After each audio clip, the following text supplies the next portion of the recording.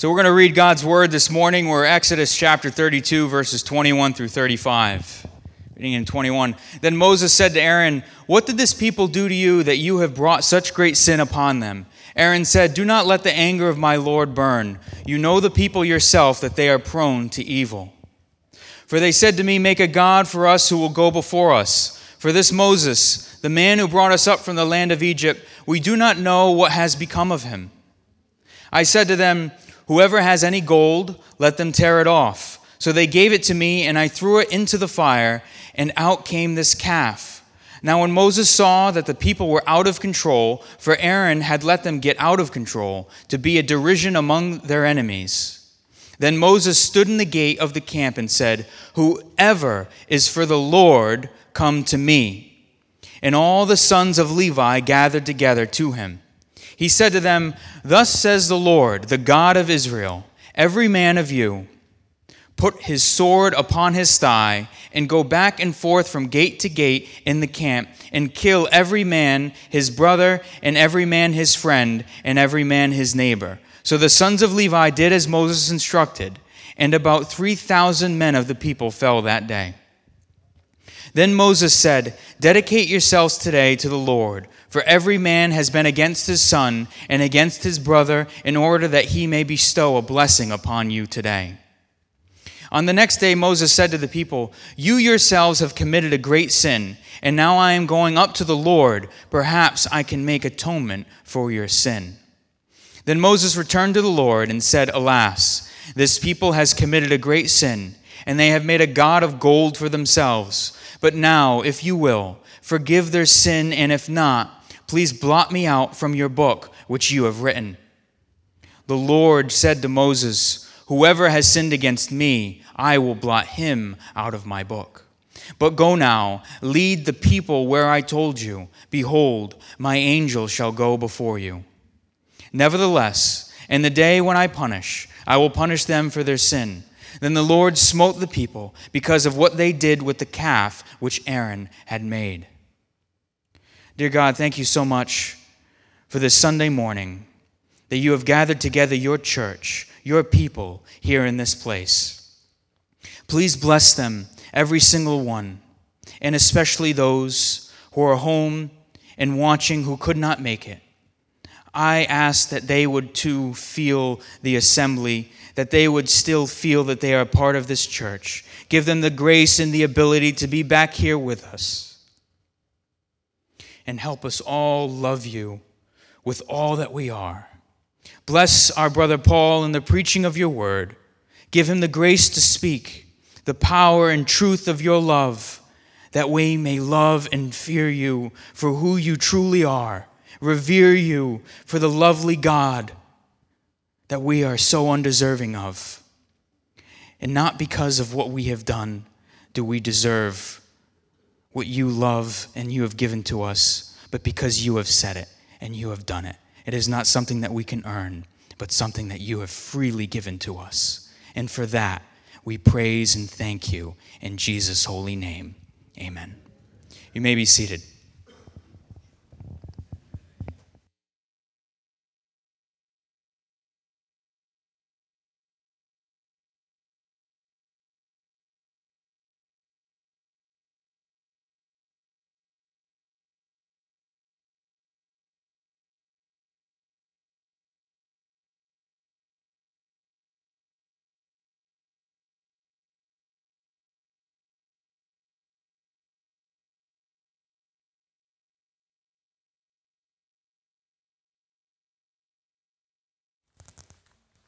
Good morning, Grace Gospel Church.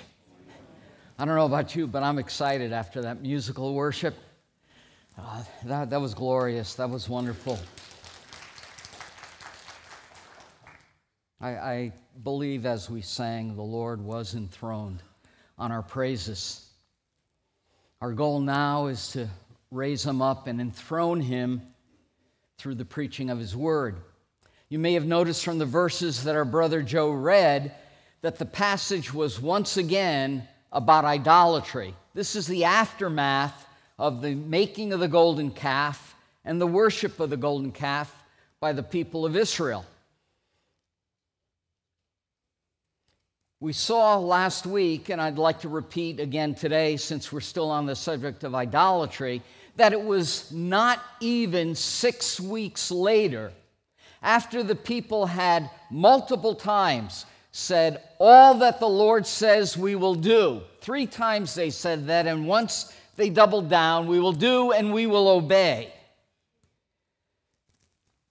They bound themselves to this covenant through their oath, repeated 3 times, that they would do whatever the Lord says, yet not 6 weeks later, they break that covenant by violating the first 2 of the 10 commandments that the Lord gave. You shall have no other gods before me. You shall not make unto thyself an idol, a graven image. You shall not bow down to them, nor worship them, or serve them.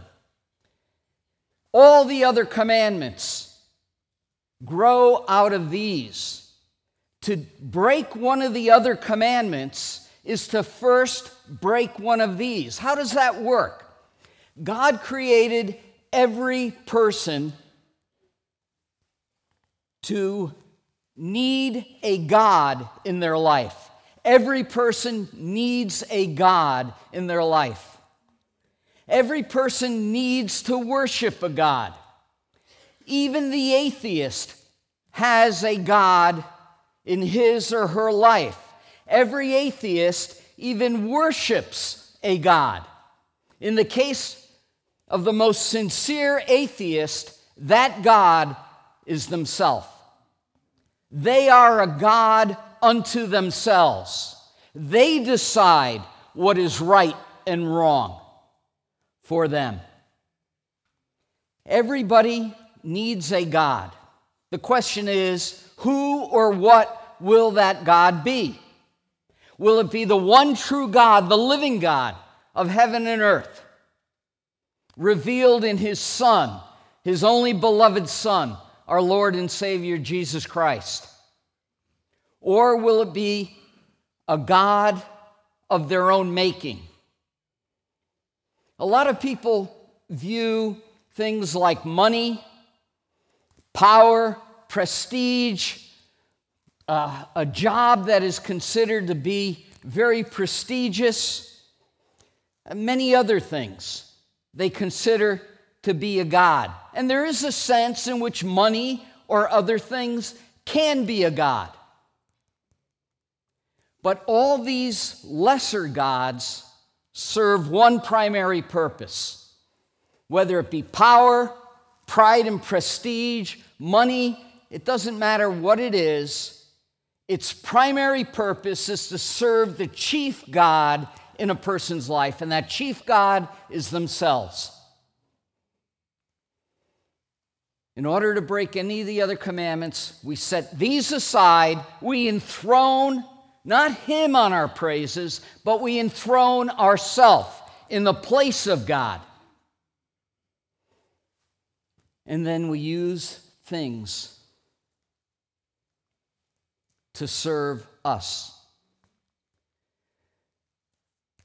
Now, as I mentioned last week, this passage does have a lot of application for the Christian.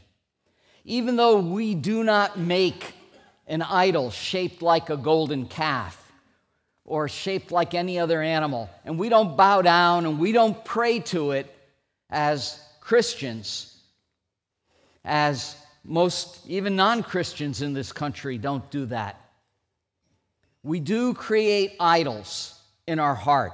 Someone has well said, the heart of man is an idol factory. We manufacture and create idols, not only to worship, but also to serve us. Here's 9 very common idols. This is not a complete list, but these are very common. Acceptance by others. This appeals to our sinful pride. Our appearance, once again, pride is at the heart of this. We desire control, to be the Lord of our life and be in control of everything. We don't like not being in control. Again, this is pride at work. Fairness and justice, that's a good thing. Good things, even scriptural, biblical things, can become idols in our life when we become consumed by them instead of by the just God. Justice should not be what we focus on, but the God of justice and fairness is what we should focus on.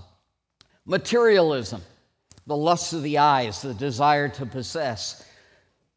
Being a people pleaser, wanting people to like us, and so we seek to please them rather than God. Pride is at the heart of that again. Prosperity. Prosperity in all its forms, normally materialism, but it could be health, wealth, whatever makes us comfortable in life. Pursuing pleasure, the lusts of the flesh, and security. We all like security. From the time we're children, we like security. We do like boundaries because we know where we stand in relationship to those boundaries, but we want to be able to change them whenever we think we should, whenever we think it serves us. But security is another idol of the heart. All of these things people pursue. You and I as well. At times we pursue these. Some of these things can be good to a degree, in a sense, but they can become idols. How do we know if they're idols? They're idols if we will sin if we don't get what we want. We will sin in order to get it. If we feel, I absolutely need this, I can't survive without this, I need it. If it's a need, God will provide it in His time. Well, maybe it's not a need, but I want this. I really, really want this. If it consumes us to that degree, then we should consider it to be an idol of our heart. If we say, I must have this, I can't go on without it, it's a tip-off that whatever that object is an idol of our heart. And then I have a right to this. Look, we're slaves of Christ, the New Testament teaches us. A slave has no rights. His Lord and Master possesses all the rights of the slave. The only right you and I have is to be judged and condemned by God and cast away for all eternity for our sin. That's what we have a right to. We don't have a right to God's salvation. We don't have a right to God's blessings after salvation. It is all bestowed by grace, by God's grace. The title of today's message is The Consequences of Idolatry. And this is going to come out in multiple ways in this passage. Idolatry has consequences. What is this passage really about? The final verses of this passage reveal that consequences of idolatry are the focus. God's holiness that necessitates consequences for idolatry is the focus. The Lord said to Moses, whoever has sinned against me, I will blot him out of my book. Behold, my angels shall go before you. Nevertheless, in the day when I punish, I will punish them for their sin. Then the Lord smote the people because of what they did with the calf. Here is the ultimate consequence of idolatry, being blotted out from God's book. In this passage, the Lord is revealed as being a holy God who will judge idolatry. That's what we see about the Lord in this. He cannot turn a blind eye to idolatry. There will be a penalty for idolatry. There will be consequences for idolatry. If you take one thing away today from this message, know this, that the Lord will at some point judge idolatry in your life and mine. If we do not repent of that idolatry, confess it to the Lord, seek His forgiveness, there will be consequences, there will be judgment. Now, I'm not talking about loss of salvation. I don't believe the Scriptures teach that. But it can be loss of eternal reward. I believe it can also be chastisement from the Lord. The Scripture makes it very clear that He does chastise His children. We'll see from this passage that it could be loss of blessing in this life as a result of idolatry. This passage breaks down into 3 parts. We're going to consider it under these 3 headings. The effects of idolatry. Idolatry is not a victimless crime. It's not a victimless sin. It is an offense against a holy God,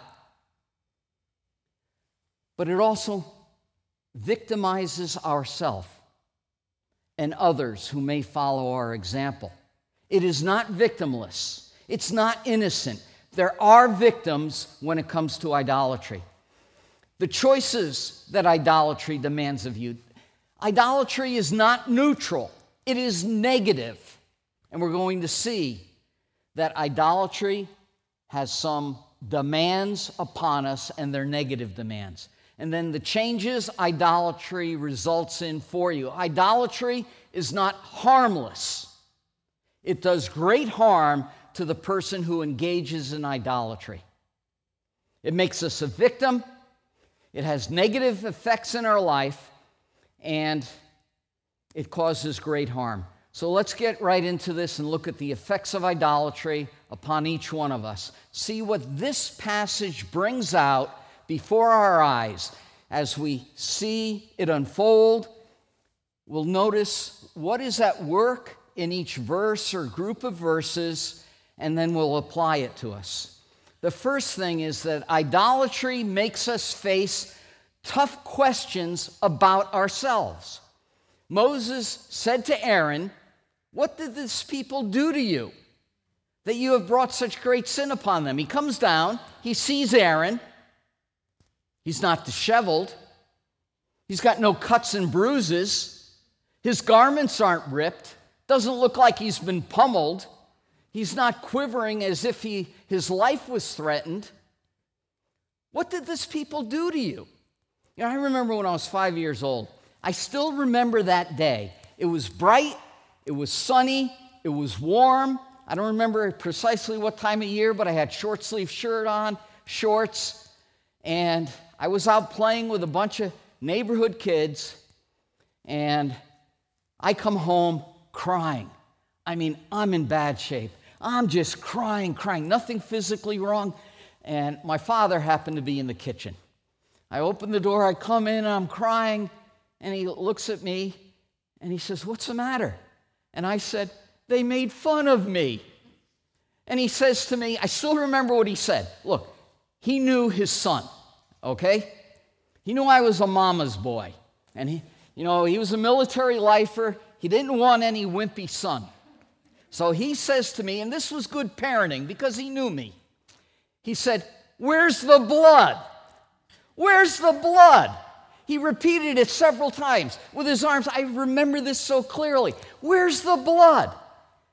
And then he told me that old saying, which so many in the world could remember today. People are distraught on social media when they don't get likes, when they don't get the thumbs up, or they get a negative reply to a tweet or a post.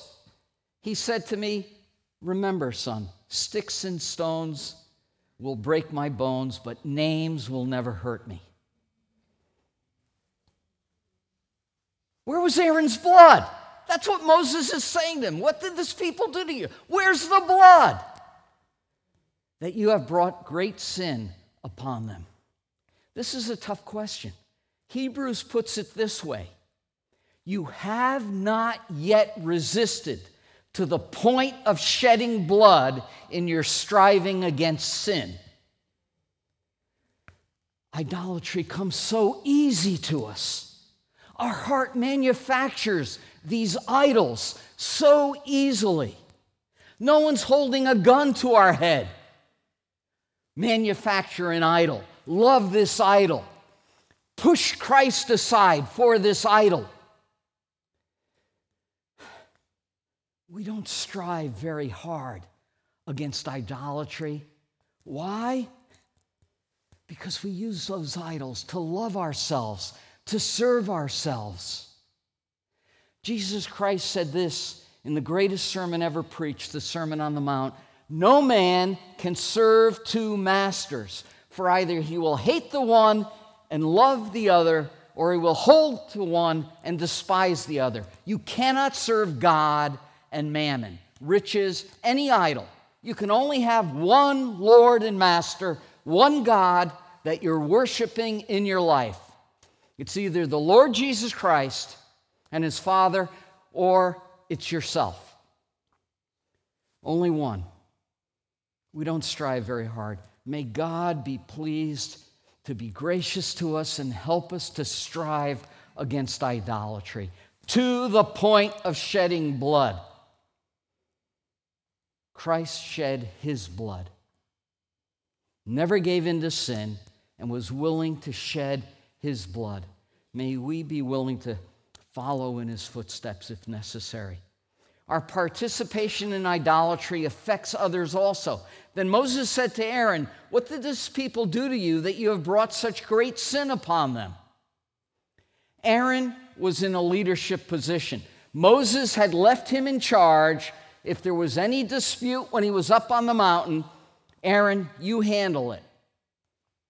Anyone in any position of authority or leadership, whether it be in the local church, whether it be in the family, whether it be in a ministry, whether it be in a marriage, whether it be in a job, it doesn't matter what the sphere of authority is. Participation in idolatry by that leadership person, that leader figure, will affect others. And here, Moses states this very clearly. What did this people do to you that you have brought such great sin upon them? He's not going to let them off the hook. The Lord isn't going to let them off the hook, as we read in the verses this morning when our brother Joe was reading them for us. But Aaron had a hand in it, and Moses isn't going to let him off the hook. Idolatry tempts us to blame others for our sin. Aaron said, "Do not let your anger burn. You know the people yourself that they are prone to evil." Moses was angry here. You might think of this as righteous anger, but I'm not so sure, because when he saw what had happened, remember last week, he tossed the stone tablets with the commandments on it, and they shattered. As a result, he was going to have to carve out tablets. God had carved out those tablets. God wrote on them. We're going to see in a couple of weeks in Exodus 34 that the Lord will carve out, Moses is going to have to carve out the tablets on his own, and God will write on those tablets. He was angry. He let his anger get control of him. He acted unwisely. He shattered those tablets, even if his intention was to symbolize that the people of Israel have shattered God's covenant through their idolatry. Even if that was his intent, it was the wrong thing to do. We know it because there were consequences of his anger. Moses had a problem with anger throughout a large portion of his life. In anger, he's going to disobey God later on and strike the rock again, bringing even a greater consequence upon himself than having to carve out tablets. He would never enter the promised land. Aaron was right. Do not let your anger burn.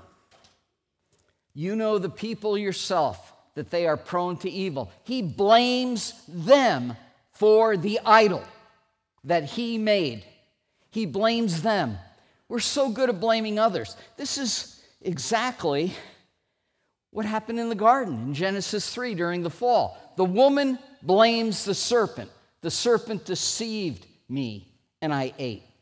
That happened to be true, but it didn't let her off the hook. Adam then says, "The woman that you gave me." He gets even worse. He doubles down. He blames God. He blames the woman, his wife, Eve. "She gave it to me, and I ate." But He blames God. You gave me this woman. What kind of woman did you give me? We love to blame others. Know this, whenever we blame others, we are exposing idolatry of heart. It's a tip-off. The next time you or I blame someone else for something that we did, even partially blame. Well, I never would have gotten angry if you didn't do this. God is exposing an idol of our heart. We're thinking too highly of ourselves. That I never would have done this. I'm so good if it wasn't for you. No, we're exposing an idolatry of ourself. Sinful pride is at work there. Idolatry tempts us to become involved in the idolatry of others. Aaron says, "For they said to me, 'Make a god for us.' We do not know what has become of Moses." Here, the people are concerned that Moses has been gone for 40 days, not even 6 weeks yet. And so they go to Aaron to involve Aaron in the idolatry. Others will tempt us to become involved in idolatry. Paul says in 1 Corinthians 15, bad company corrupts good morals. There's a reason why your mother and father told you not to hang around with that person. It's biblical. Bad company corrupts good morals. Here we see that even a man like Aaron, who was supposed to be their spiritual leader, he got involved in idolatry. None of us are above getting involved in idolatry. In 1 Corinthians chapter 10, Paul writes, "Let him who thinks he stands take heed lest he fall." In Proverbs 16, verse 18, it says, "Pride goes before destruction, and a proud spirit, a haughty spirit, before a fall." None of us is immune from idolatry. I'd like to suggest that if any of us think we're immune from any form of idolatry, that exposes idolatry of self. Sinful pride. I'm too good to ever fall like that. If not for the grace of God, there go I. Idolatry tempts us to lie to cover up our idolatrous sin.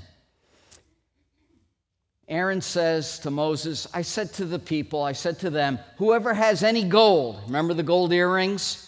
The blessing from God that they got from one of the blessings from the Egyptians. Whoever has any gold, let them tear it off. So they gave it to me. I threw it into the fire, and out came this calf.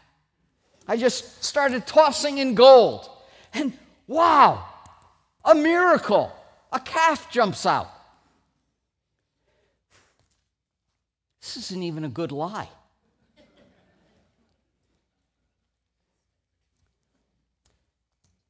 When I read this, there's words that came back to me, words that I heard from my mother and my grandmother.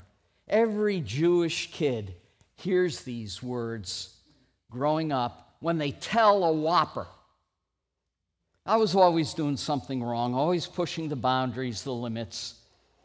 You know, and one day I was told not to bounce the ball near the house. What did I do? I bounced the ball near the house, and it went through the basement window.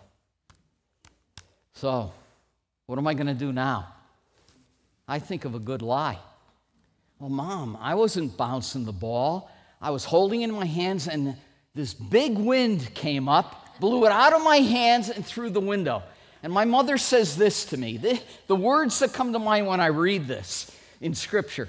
I threw it in the fire, and out came this calf. My mother says to me, do your ears hear what your mouth is saying? You know, it sounded believable to me. 8 years old, that's a great story. The wind, of course. But not to my mother. Look, there's no lie we can tell God that's believable to him. You know, those words, do your ears hear what your mouth is saying? They come from some Jewish rabbinical writings known as the Midrash, in a commentary on the life of Abraham. Abraham's father, Terah, supposedly had an idol shop, and he made idols and sold idols for people to worship. But the one true living God calls Abraham and tells him to leave the Chaldees to a place that I'll show you. The story goes in the Midrash, his father doesn't want to leave. What Abraham does is he goes into the idol shop, and there's a big idol on a pedestal with an axe, a two-handed axe. He slides it out of the idol's hands, and he smashes all the other idols. And then he puts the axe back in. Later on, his father comes in, sees all the idols smashed. What happened? I mean, this is his livelihood. This is how he makes money, selling these idols. And Abraham says, I know, Father. See that big idol on the pedestal with the axe? Yes, son. It stepped down from the pedestal and it smashed all the other idols and then went back on. And Terah says to his son Abraham, son, it's an idol. It's not alive. It can't do anything. And Abraham says to his father, do your ears hear what your mouth is saying? This is laughable. I threw it into the fire and out came this calf. See, idolatry is believable to you and I when we manufacture it. Oh, we convince ourselves this is good. This is a good thing. This is good for me. We might even say, oh, I can use this to serve the Lord in some way. I just gotta have it. I must do anything to get it. And then I can use it for the Lord.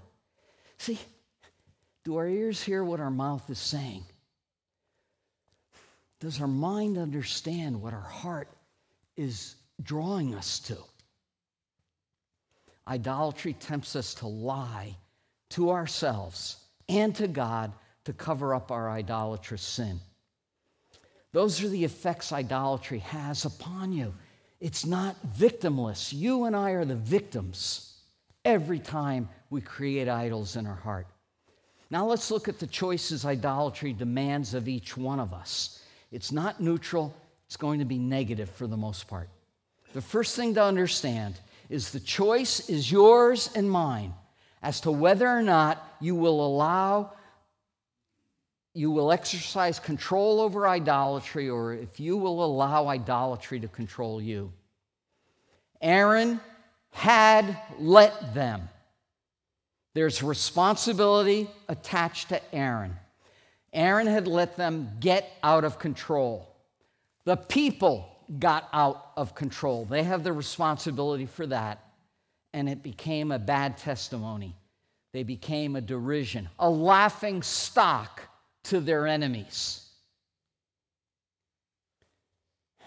If their God is so good and great, why are they worshiping calves of gold? They're no different than we are. The choice is yours as to whether or not you will let idolatry get out of control in your life, or if you and I will exercise control over idolatry. Idolatry forces you to make a choice between the Lord and the idol. It is always a choice. The choice is there. It's never a foregone conclusion that idolatry is the only way. Then Moses stood in the gate of the camp and said, "Whoever is for the Lord, come to me." And all the sons of Levi gathered together to him. Idolatry forces us to make a choice every time. And the choice is always between the idol and the Lord. Remember that. Any choice for the idol is a rejection of the lordship of Jesus Christ in your life. It's a rejection of God and Christ as the God of your life and the substitution of the idol and yourself as the most important thing in your life. No one is excluded from the choice idolatry forces you to make between the Lord and the idol. There's none of us that are excluded. Moses says, "Thus says the Lord." 4 times, every man of you, every man, his brother, and every man, his friend, and every man, his neighbor. 4 times, the same every man. Those that Moses is speaking to, every man. There's no one that is excluded from the practice of idolatry, the temptation of idolatry, the choice that idolatry forces upon us to choose between the Lord and the idol of our heart. Faithfulness to the Lord versus idolatry is a serious choice. Idolatry is not to be taken lightly. Oh, it's not like I killed anybody. No, you may not have killed anybody, but you sinned against a holy God. How holy? What did Isaiah say in Isaiah chapter 6? In the year the king Uzziah died, I saw the Lord high and lifted up, and the train of his robe filled the temple. And then he sees seraphim, winged, fiery, angelic creatures, flying about with 6 wings. And they cry out, "Holy, holy, holy is the Lord of hosts, and the whole earth is full of his glory." What is Isaiah's response to this holy vision of a thrice holy, a 3-time holy God, a perfectly holy God?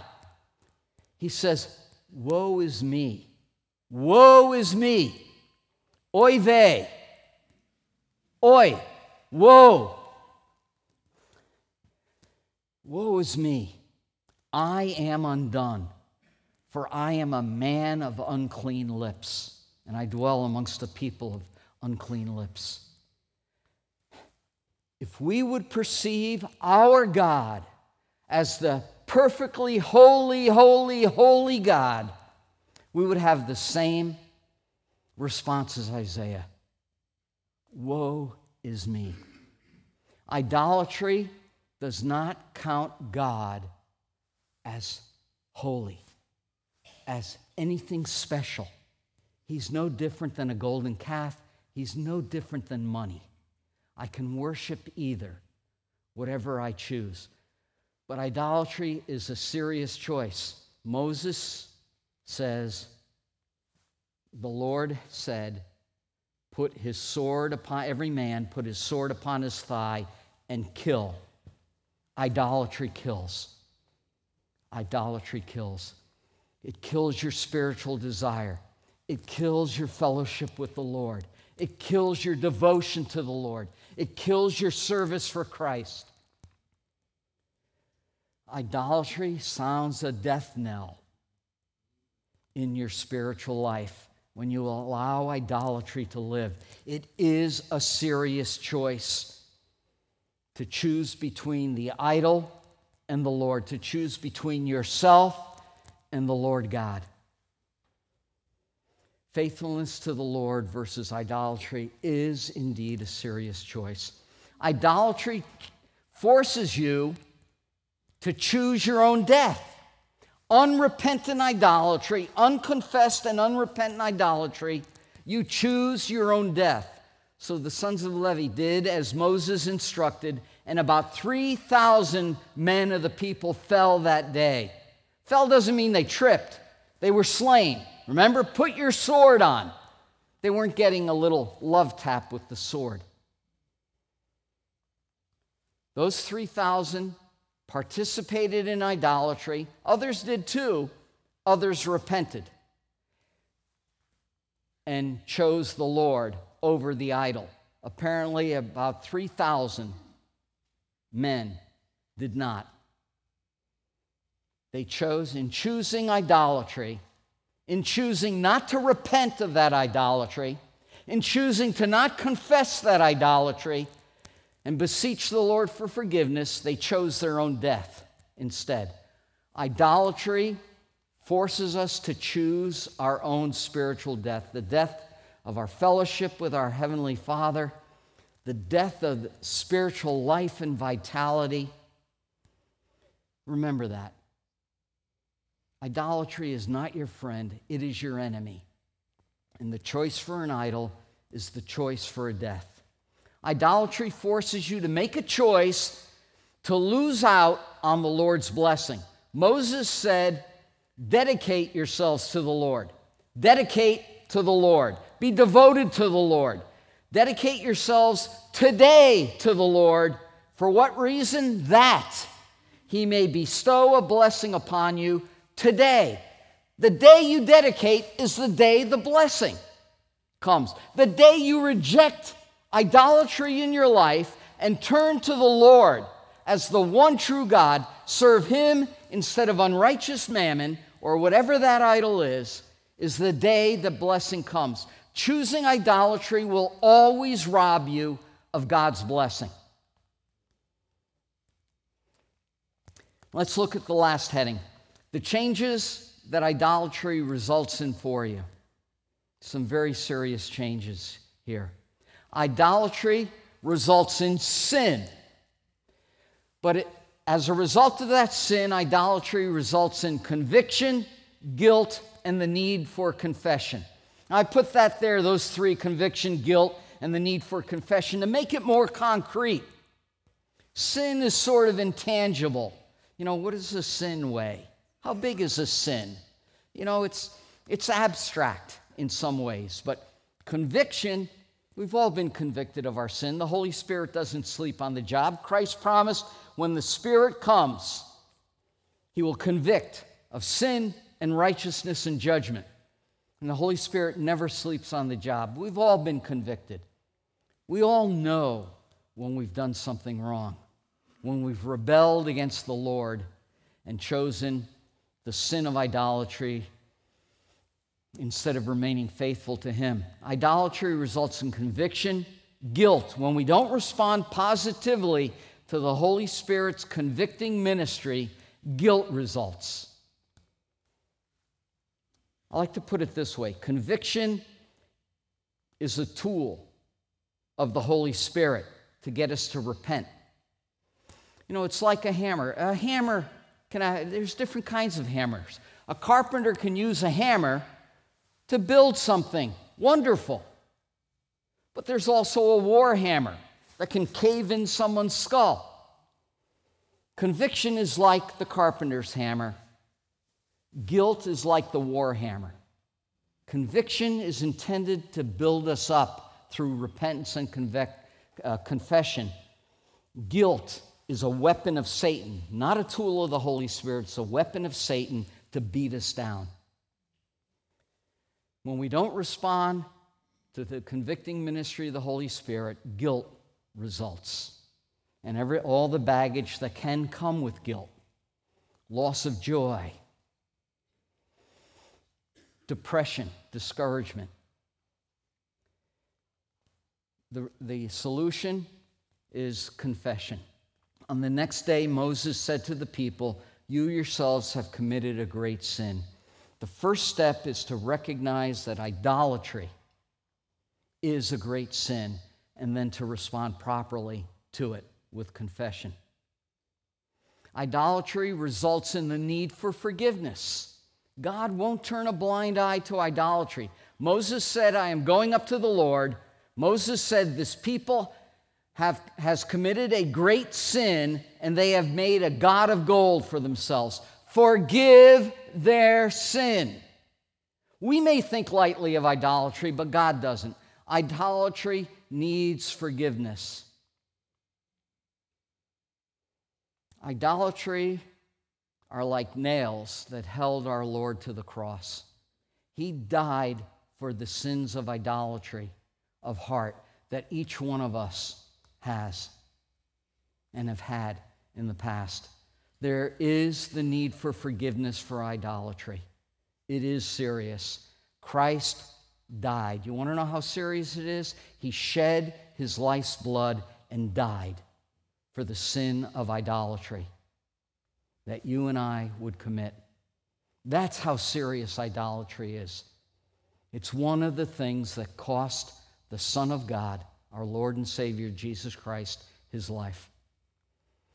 Unforgiven idolatry results in eternal condemnation.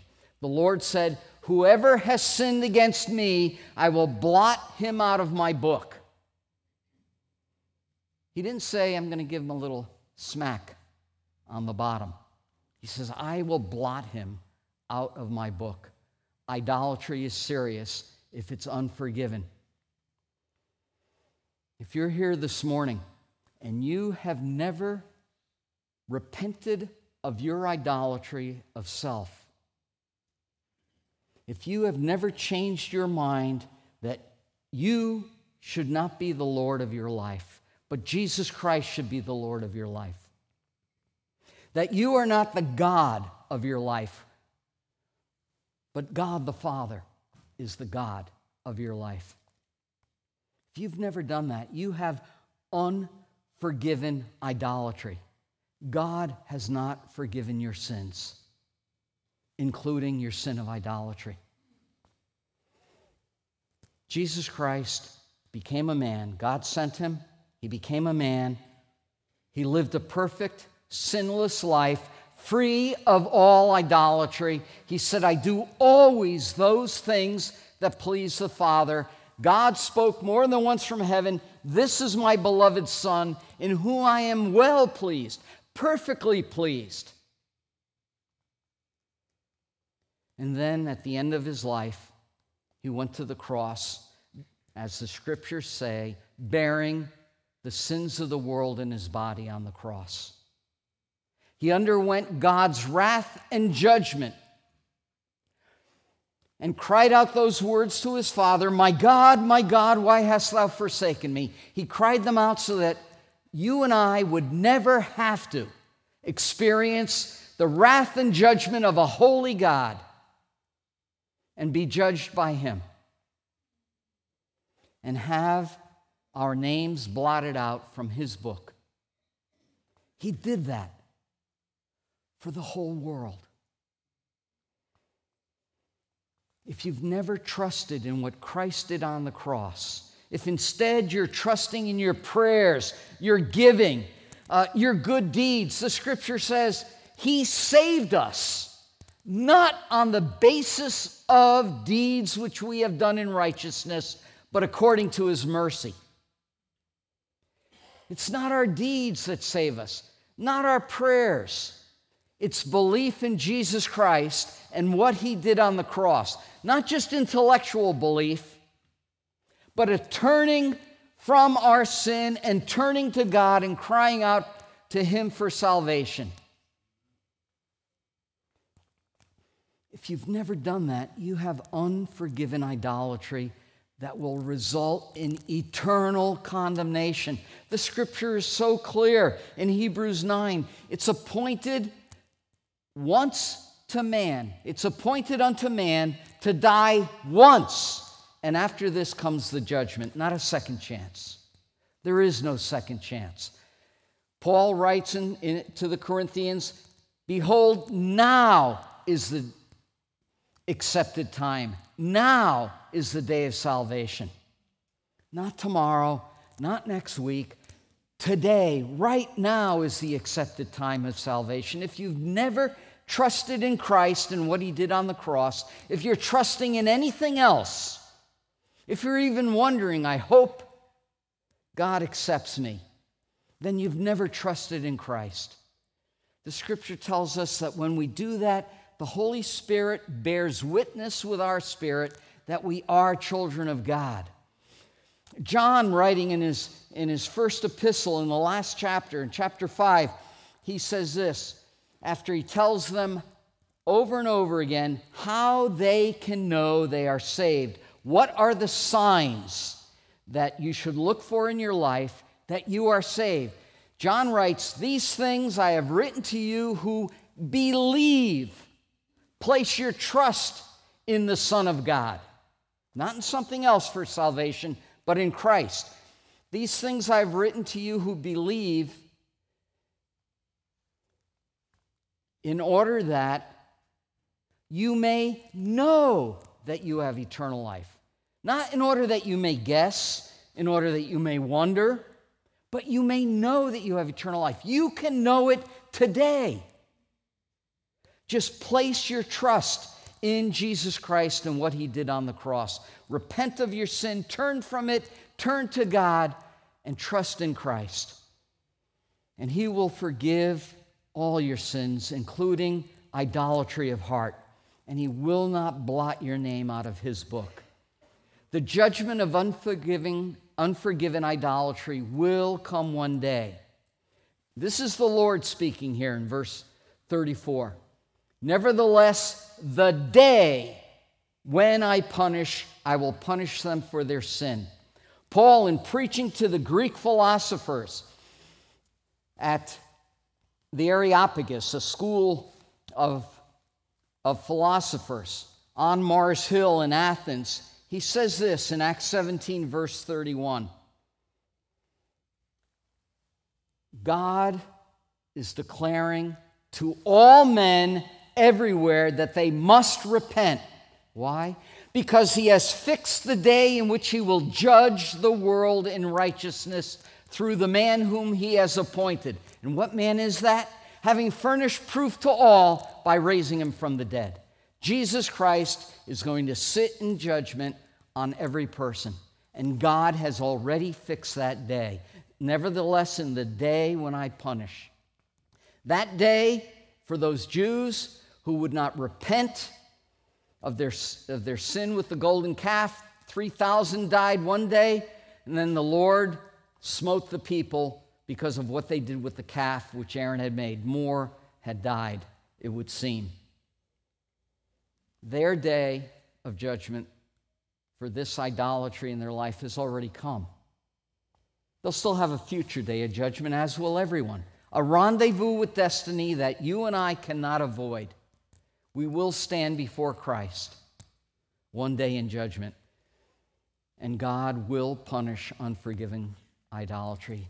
I urge you, I beseech you, if you've never trusted in him, place your faith and trust in Jesus Christ. There will be a day of judgment. It's in his mercy and his patience that he does not judge every sin when it happens, but he will judge one day.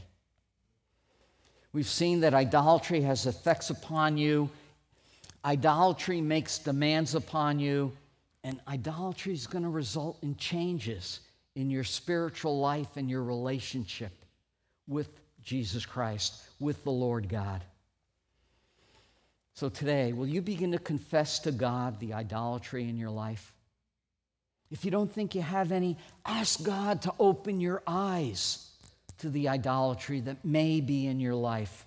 And will you begin to recognize that every idol involves a choice for or against God? It's just not a choice for the idol, it's a choice against God. That's really what it's coming down to. Let's pray. Father in heaven, how we thank you for your patience with us. How we thank you for your forbearance, your long suffering. Oh, dear God, we confess to you that we are often so blind to the idolatry that exists in our life, and that to our own shame. Oh, dear God, for your glory and your name's sake, would you be pleased to open our eyes to any idols that we have? Strengthen us by your Spirit in the inner person, that we will reject those idols, that we will turn from those idols, that we will flee from those idols, and we will come running to you. Oh, dear God, when we do that, embrace us, forgive us, draw us close to yourself, restore our fellowship with you. Bless us in the day that we repent of our idolatry. And dear God, we don't ask for these blessings just for ourselves. That would just be idolatry of self all over again. But we ask for these blessings so that we in turn might be a good testimony to those around us. and cease to be the laughing stock. So, dear God, bring yourself great honor and glory, we pray, as you help us and strengthen us against idolatry. We ask this for your glory and your name's sake. Amen.